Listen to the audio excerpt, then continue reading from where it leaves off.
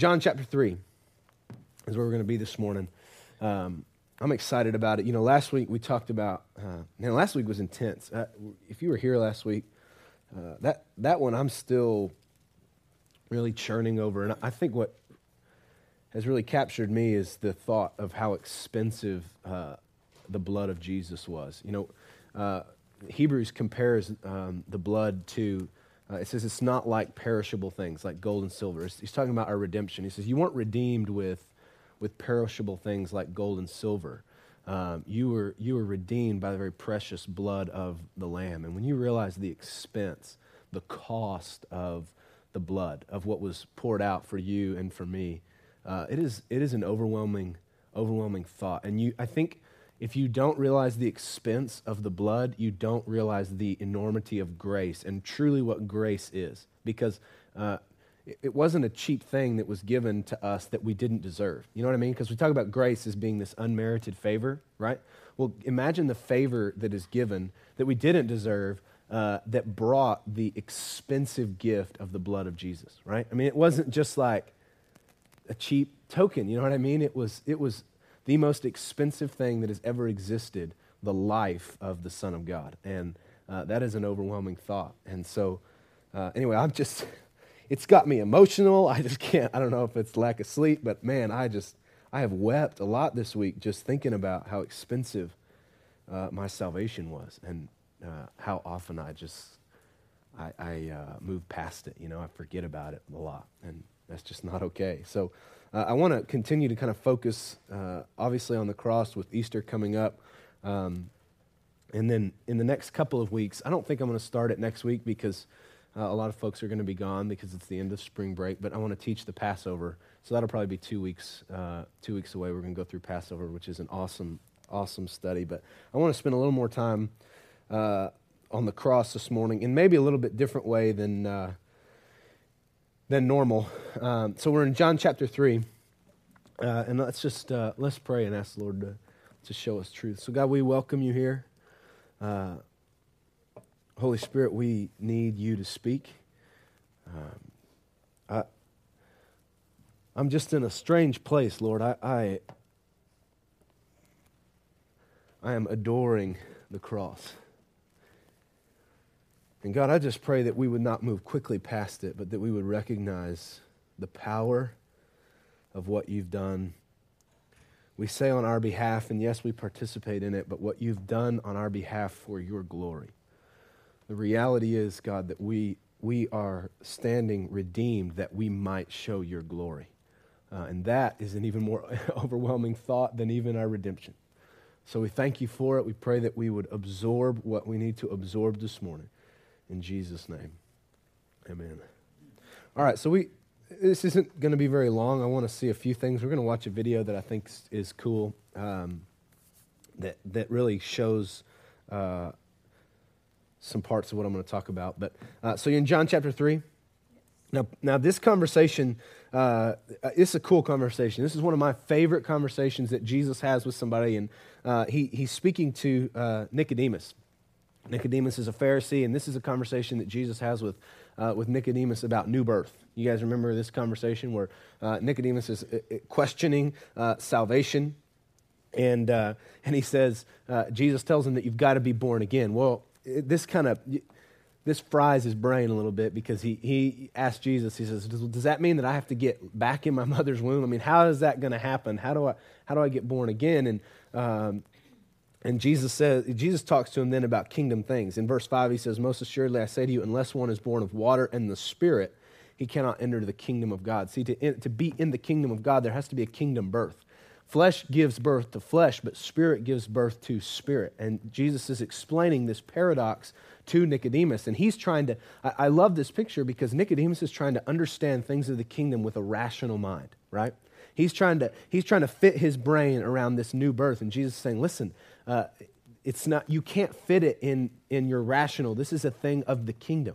And it's just further proof. I've taught this before, but it's just further proof to me that the paradox of the kingdom can only be understood in salvation.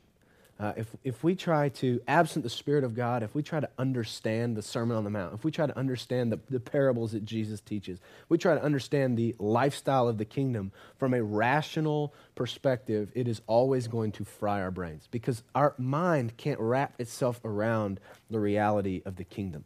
And so many times as believers, we try to do that very thing. We try to live a rational Christian life. Well, let me just tell you that those two things, rational and Christian life, don't go together. There's no such thing as a rational Christian life. The only possibility for a Christian life to be the Christian life it's designed to be is for it to be a supernatural one born in the kingdom. And it is going to look opposite of the way that life looks on the earth. And Jesus spends lots of time trying to say, listen, you got to renew your minds to the truth of the kingdom. You got to understand this in the kingdom, not based on your understanding. So I love this conversation. And he speaks intently to Nicodemus, and Nicodemus is having a tough time. So, but anyway, we're going to pick this up about halfway through this conversation in verse 9. And it says, Nicodemus answered and said to him, how can these things be? Jesus answered and said, are you the teacher of Israel and do not know these things? And it seems like a sarcastic question. Jesus isn't being sarcastic here, but Nicodemus, being a Pharisee, would have studied the law. And guess who the law is about? Jesus, right? So basically he's saying, in other scriptures it says the prophets have searched the heart of God. They have searched the scriptures to know the very things that we're living in. And it's the reality, what Jesus is talking about is that this whole book is about him. All of the law, all of the tabernacle, all of the temple, everything that God's ever said and done on behalf of his people has been speaking about Jesus and the life we're to have in him and the redemption that Jesus offers. So this isn't sarcasm. He's saying, have you not seen the true reality of what is in the scriptures, of what you know? In verse 11 he says, most assuredly I say to you, we speak what we know and testify what we have seen, and you do not receive our witness. If I have told you earthly things, and you do not believe, how will you believe if I tell you heavenly things? No one has ascended to heaven, but he who came down from heaven, that is the Son of Man who is in heaven. Talking about Nicodemus' mind frying right here. Now he's talking about him being the Son of Man. Sorry, I lost my spot. In verse 14, he says, as Moses lifted up the serpent in the wilderness, even so must the Son of Man be lifted up. And here's where we begin some of our favorite, most quotable verses, right? It says that whoever believes in him should not perish but have eternal life. For God so loved the world that he gave his only begotten Son, that whoever believes in him should not perish but have everlasting life. For God did not send his Son into the world to condemn the world, but that the world through him might be saved. And you can continue to read, but have you ever read, I know we quote 15, 16, and 17 all the time, but have you ever read 14? It says, as Moses lifted up the serpent in the wilderness, even so must the Son of Man be lifted up. This is a story I want to look at this morning. So he compares himself, right before he says, for God so loved the world that he gave his only Son. He talks to Nicodemus about him being the Son, about him coming down. He says, no one has ascended to heaven but the Son who came down, right? So he's talking about this life that he is going to live, this sacrificial life that he's going to live, this sacrifice he's going to make. The fact that he is the Son of God. And he compares it to this story in the Old Testament. And he says, just as the serpent was lifted up in the wilderness, right? So the Son of Man must be lifted up. So is there something here? Yeah, there's something here. And we read quickly past that because we're like, serpent, wilderness, I don't want to touch that. But John 3:16, woohoo, So I want to look at the serpent in the wilderness this morning because I think it is going to be rich in your understanding of the context of 3:16. So Jesus loves the scriptures, and he quotes them all the time. If Jesus quotes the scriptures, you need to go read what he's quoting. And if you don't understand it, keep reading it. Keep reading it, keep reading it, because you will understand much better the red letters if you understand the context of the red letters. And if Jesus speaks about like this story, this is going to give you a brilliant picture of what he's actually talking about in these verses that we love to quote. So go to Numbers. We're going to read this story. Jesus isn't making this up. We're going to read what he's talking about. So no surprise, we're going to catch the children of Israel in rebellion. This kind of seems to be the theme of most of the Old Testament and the theme of much of our lives, but we're going to find them in rebellion. We're just going to read a few a few verses, but I want you to see what happens here. So, I'm sorry? Numbers 21. Did I not? I'm sorry. Like, we're going to read the whole book. Numbers 21. And let's start in, let's see. Let's start in verse 4. You guys there? Everybody ready? All right, it says, Then they journeyed from Mount Hor by the way of the Red Sea to go around the land of Edom. And the soul of the people became very discouraged on the way. Well, again, this is no surprise. They're wandering in the desert, and they become discouraged. And it says in verse 5, the people spoke out against God and against Moses. Listen to this statement, guys. Listen to what they say. Why have you brought us here? Why have you brought us out of Egypt to die in the wilderness? For there is no food, and there is no water, and our soul loathes this worthless bread. What is this worthless bread? This is the very bread that God has provided to sustain his people. This is the bread of heaven, right, who Jesus will compare himself to. He's already speaking of the Messiah, and we can go into that at a different time. But they're tired of it. They're tired of God's provision because they're in a hard place, right? And in other places, they don't necessarily do it here, I don't believe, but they actually in other places ask to go back to Egypt. Right? Do what? They would have garlic. They say, man, this thing that we've been rescued from is so difficult. We want to go back in other places. So they get extremely discouraged, and listen to the Lord's reaction. I'm not going to sugarcoat this at all, but it says in verse 6, So the Lord sent fiery serpents among the people, and they bit the people, and many of Israel died. Therefore the people came to Moses and said, We have sinned, for we have spoken against the Lord and against you. Pray to the Lord that he take away these serpents from us. So Moses prayed for the people. And the Lord said to Moses, listen to this, what the Lord tells him. Make a fiery serpent and set it on a pole, and it shall be that everyone who is bitten, when he looks at it, shall live. So Moses made a bronze serpent and put it on a pole. And so it was, if a serpent had bitten anyone, when he looked at the bronze serpent, he lived. And then it says, now the children of Israel moved on and camped. And that's as brief of a story there as we get. It's a strange story. They sin and rebel. The Lord sends these fiery serpents due to sin. And what does sin always cause? The result of sin is always death. That's a principle that's established in the beginning. The result of sin is always death. Adam and Eve sin, and what happens immediately? They die. Why do we have to be born again? Because we are dead people. Dead people need what?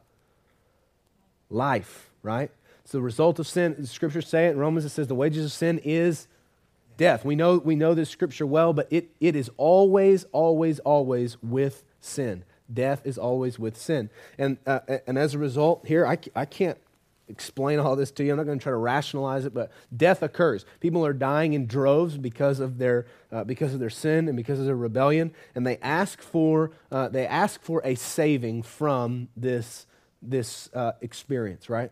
There's serpents around, and they're being bitten and dying, and they say, Moses, you got to change this. We recognize our sin, and we need to repent before you. We're sorry before you and the Lord. Will you pray that he might give us a solution? And here's the solution that God gives to this sin-producing death. He says, Moses, I want you to make a fiery serpent, and I want you to set it on a pole, all right? And when you set it on a pole, you tell the people that anyone who looks on the serpent will live. And that's kind of the closing of the story. Moses makes this serpent. He sets this bronze serpent on a pole, and that's kind of all we read about it. But Jesus comes over here in John chapter 3, and he quotes this verse, he quotes this story in talking about him being lifted up, right? So immediately we know there's a comparison being made. He says, as the serpent was put on the pole, so the Son of Man must be lifted up. So this kind of fries our brain because we're going, okay, so Jesus, now you've compared yourself to this serpent on a pole. Well, this is the part that's always hard. Why a serpent? What is a serpent? What do you know about the serpent, the archetype of a serpent? Anybody? English class? Archetype? No? What's a serpent? You said it. I'm sorry, I interrupted you. I said the form Satan took in Okay? What does it represent? That's good. Deception. How about something with a capital E? Evil, right?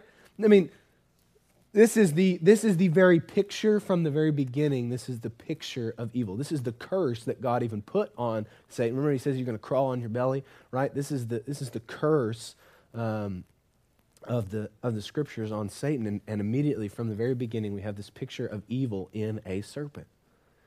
So you're telling me that people were saved by looking to evil?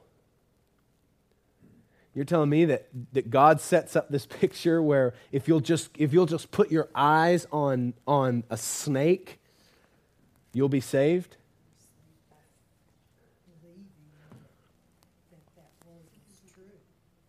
Okay, but there's got to be something else here.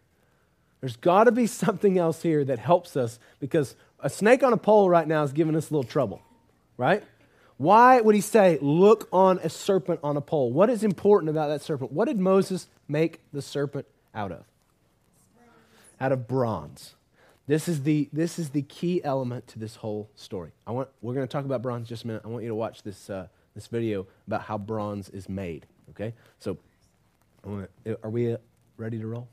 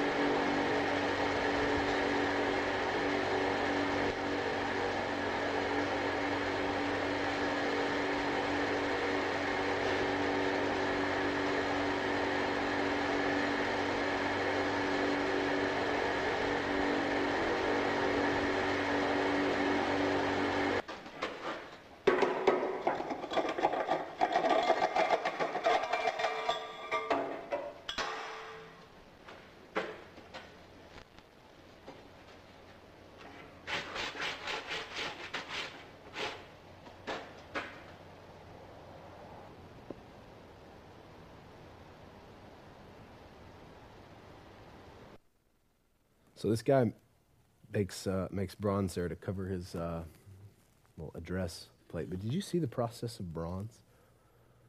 What happens? How do you get bronze? Anybody think that fire was hot? Anybody worried about that man's feet when he was pouring that thing? That extreme fire and heat is how bronze was created. Different metals combined. He showed you the combination of different metals, right? All combined, melted down, and lit on fire. What does fire represent in the scriptures? What do we always talk about when we talk about fire? The fire of, starts with a J, hell, it's good. J, judgment.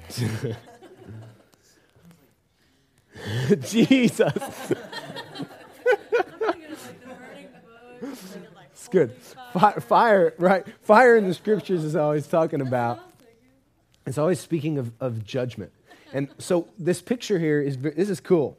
So this picture here of bronze. Bronze is created through the process of judgment. It's refined through fire, right? We just saw it. Bronze is unique in this way. There's a tremendous amount of heat that is applied to bronze. So this bronze speaks of judgment. So why is the snake bronze? Now we've got this picture. Come on, let's go. We got pictures here. So this is fun. Lord is speaking through pictures. He does this all through the Old Testament to tell about his son. We've got evil, but we've got evil what? In bronze, meaning evil judged. Anybody? You guys pick this up? It's not insignificant that it's bronze. He didn't just put a serpent on a pole. It's a strange picture if he puts a serpent on a pole and there's nothing else to it, right? And we're going, what in the world? Is this a worship of evil, right? It's kind of is a strange thing. But Jesus says, just as this bronze serpent was lifted up, so the Son of Man must be lifted up, right? This bronze serpent is a picture of the judgment of sin and evil. And so Jesus says, in this same way, so I must be lifted up. It's no accident that the Son of Man was lifted up on a pole. He was lifted up on a tree. So this serpent was lifted up on a tree. Jesus was lifted up on a tree in the judgment of evil. His death and resurrection, not anything else, but the death and resurrection of Jesus is the thing that is condemning Satan to hell. It is the very thing that judges evil and sin and death. It's why we can be free from it, because it's been judged and dealt with. It's why Jesus said on the cross, what are his last words on the cross? It's finished. What's finished? What's finished? Yeah, he's finished the work that he was sent here to do. He has made atonement for sin. He has become he is the great high priest, and has been, in this act, has become the spotless sacrificial lamb lifted up on a tree that sin and death might be judged. And what did he say to the people that they must do in order to be healed from this wound? He says, look upon this judged evil and you'll live. Yeah. Where in verse 8, make a fire, set it on a pole. It should be everyone who is bitten. How many of us are bitten by evil? That's a good point. We'll stop there. How many of us have been bit by evil? All of us, friends, the answer is everyone. All have sinned and fall short of the glory of God, right? All of us need the atonement for the death that evil and sin create, right? And he says, in order, those who have been bitten, that you look upon this bronze serpent and you are healed. Well, why does he say look on it? Well, before we go there, I got a note here that I do want to talk about. Bronze, this isn't the only place that bronze is used. Bronze is used other places in Scripture. I want you to see this. Go to Exodus 39. I just love the Old Testament. I just understand the New Testament so much better when I read the Old. So go to Exodus 39, and let's start in verse 33. It says, and they brought the tabernacle to Moses, the tent and all its furnishings. So in the wilderness, God desires to tabernacle, to be with his people, and so he sets up this tent, this meeting place. It's to be mobile, but he sets it up so that he can meet with his people so that they can atone for sin. The tabernacle is a fascinating study. We're going to see a piece of it here, a very small piece. But so it's going to describe some of the things in the tabernacle. So they brought the tabernacle to Moses, the tent and all its furnishings, its clasps, its boards, its bars, its pillars, and its sockets. The covering of ram skins dyed red, the covering of badger skins, and the veil of the covering. The ark of the testimony. All right, what is this? What's the Ark of the Testimony? What's another? Yeah. Presence, right? Ark of the Testimony with its poles and the mercy seat. The table, all its utensils, and the showbread. The pure gold lampstands with its lamps, the lamps set in order, all its utensils, and the oil for light. The gold altar, the anointing oil, and the sweet incense. The screen for the tabernacle door, the bronze altar. Its grate of bronze, its poles, and all its utensils, the laver with its base, and it goes on. But what is bronze here? Say loud, somebody. The altar. The altar is bronze, right? That's what he's created as bronze. This is a cool picture, and again, I want to teach the tabernacle at some point, but this is long and in-depth, but we'll do it. But there is nothing inside. So the way it would work is this big tent, and there's this process that you would go through in order to, as you approached the most holy place, which was the ark, right? And above the ark sat two cherubim, and the angels. They are a picture of worshipers, and it's in between these two worshipers where the presence would reside, right? The presence of God would be there. And so the priest would have to go through this process in order to go into where the presence was. And they only actually went in once a year, but they would go in and make sacrifice, make atonement for sin. But they had to cleanse themselves before they could go into this holy place. Because if sin came in, it would immediately be consumed by the glory and the goodness of God, right? And sin cannot be in that place where his glory and goodness is. It gets consumed. So they would have to purify themselves that they might go in and not die. And I've told you many times, they go in with a rope tied around them. In case they mess up, their friends can pull them out. Otherwise, no one else could go in. And so they would go through this process. They would wash their hands. They would wear pure white clothing. They would sprinkle blood. They would sacrifice. We'll go into it more in depth, but they would come and they would make sacrifice right outside the tent. So there's this screen door right outside the tent. There's this big brazen altar where they would make sacrifice and atonement. They would slaughter. This is where they would slaughter the animals, where they would coat themselves with blood and purify before they would go in. Okay, that altar where sacrifice was made was bronze. Is speaking of this sacrifice needed for judgment to be absorbed on behalf of these priests. But once they went into once they passed the screen and went into the Holy of Holies, there's no more bronze there. There's not anything within the inner piece of the tabernacle that's bronze. Only the pieces outside that we just listed here, these are the only things that are bronze. Everything else inside is gold. Why? Because gold speaks of holiness. It's this kingly thing, right? And it's completely pure and speaks of holiness and majesty. Why is there no bronze in the veil? It's just cool. This is a side note. Why is there no bronze within why is it only gold? That's right, because judgment has occurred. Judgment has occurred, purification has been made, and now they go in and there's no longer a need for judgment. This is a beautiful picture of what happens to the believer. See, Jesus dies on the cross. We're going to look at this a little more. We look upon the one who was pierced, right? This is scriptures. Salvation occurs, and we get to go in. We don't go in to make more sacrifice. We don't go in that there might be more judgment. We go in and enjoy the purity of the presence of God, which is holy and good, right? It's all gold. Isn't that beautiful? Isn't that a beautiful picture of the believer? We need not go in and worry about sacrifice. The sacrifice has been made and is done. The ultimate and perfect sacrifice has been made and done. There's no place for sacrifice in the presence. That's why I tell you so much, you got to die. You've got to die, because all of you, in order to enter into the presence of God, to have salvation in Jesus, it requires our death. It requires this judgment of the old man, crucified with him that we might live. But once we live, we get to go in unhindered and enjoy the very presence of Almighty God. Isn't that a beautiful picture? And so Jesus says, so must I be lifted up. And it's important that we note here, what did they have to do in order to be healed? What did they have to do? They just had to look at it. Nothing else was required. Is that a strange thing? Doggone technology, you can check me while you're... Well, I Googled it trying to answer one of your questions. I got way caught up in it and kind of zoned out. Okay. Confessions of an honest man. And one of the reasons it says it was bronze is because it was real bright. And they put it up on a pole, and it could be seen from a long distance. I mean, they were just talking about that. That wasn't the main reason. Oh, that's cool. It's a cool note.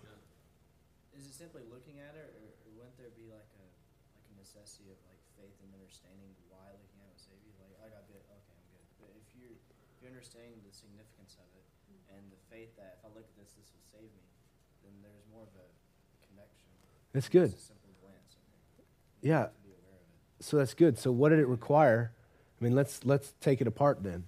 What did it require in order for healing? He says that, as Brennan just said, is it just looking at it? And this is a hard thing, because, oh, you've got that on Google? You want to just, I'll switch you. That is neither the serpent nor looking at it, but the invisible power of God heals people. So neither the cross of Christ nor his merely being crucified, but the pardon he has bought by his blood, communicated by the powerful energy of the Spirit, saves the souls of men. This is where I was getting at. It's like, many people know that Christ is crucified, but they don't believe he was the Christ. So anybody can just know That's right. in today's culture glance that he died. That's right. If you believe the significance of it and who he really was, and only then you're saved by it. That's right. Yeah, to look on the serpent, what must you have to be convinced of?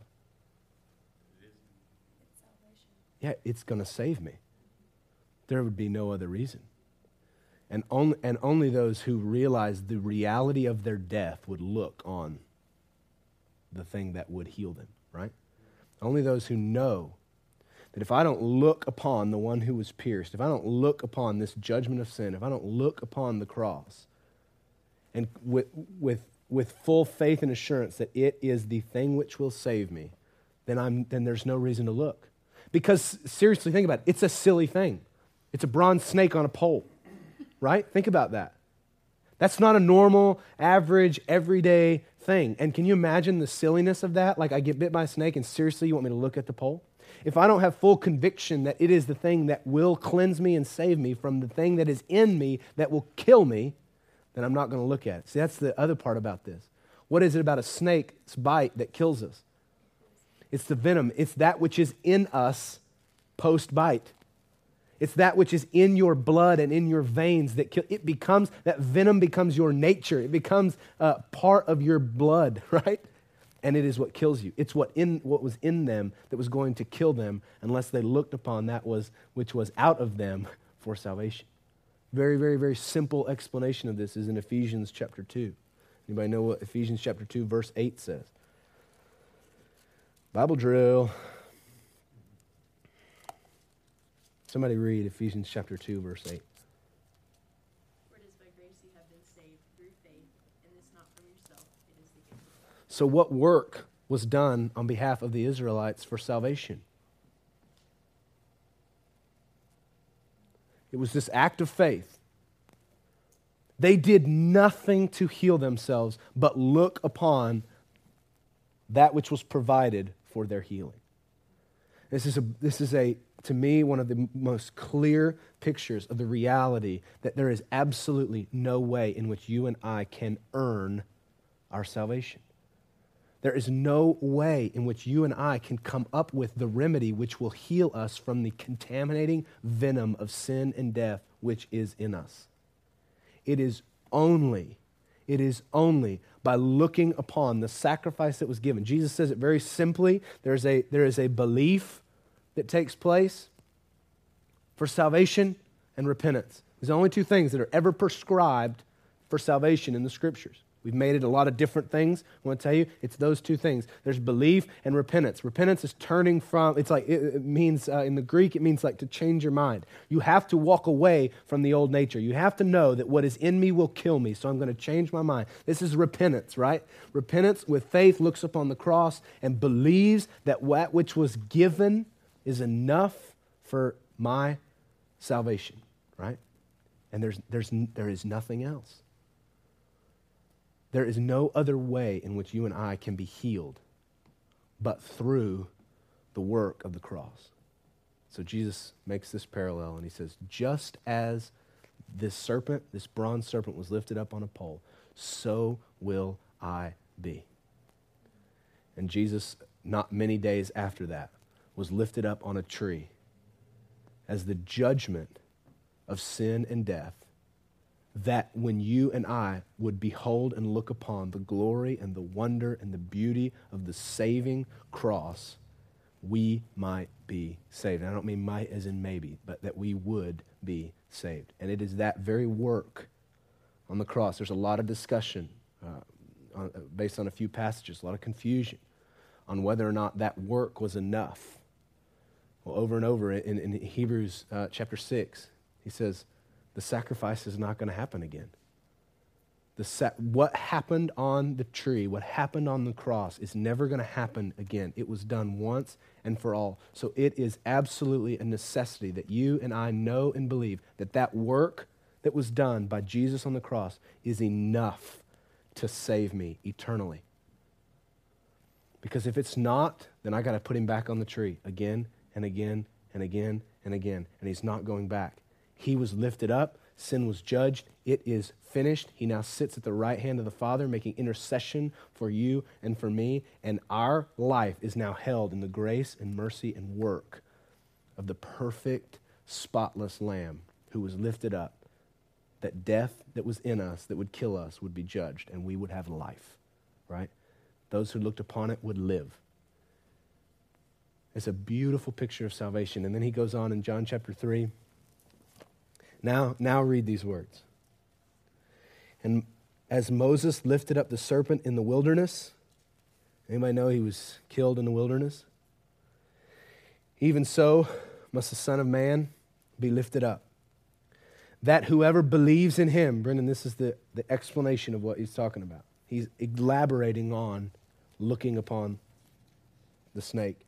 That whoever believes in him should not perish, but have everlasting life. For God did not send his Son into the world to condemn the world, but that the world through him might be saved. He who believes in him is not condemned, but he who does not believe is condemned already, because he has not believed in the name of the only begotten Son of God. So just to add a little clarification on it, when he says that he has been condemned, or he does not believe is condemned already, why are they condemned already? Had those people who had been bit by the snake, had they not believed in the sacrifice, what would have happened? They would have died simply out of their ignorance and foolishness for what had been provided for their very ailment. But to not believe, it says they were condemned already. Why? Because sin was already in them. Because death was already taking place in their bodies. They were decaying, right? In that process. He says they're already condemned. There's already condemnation. Why? Because there's already death present.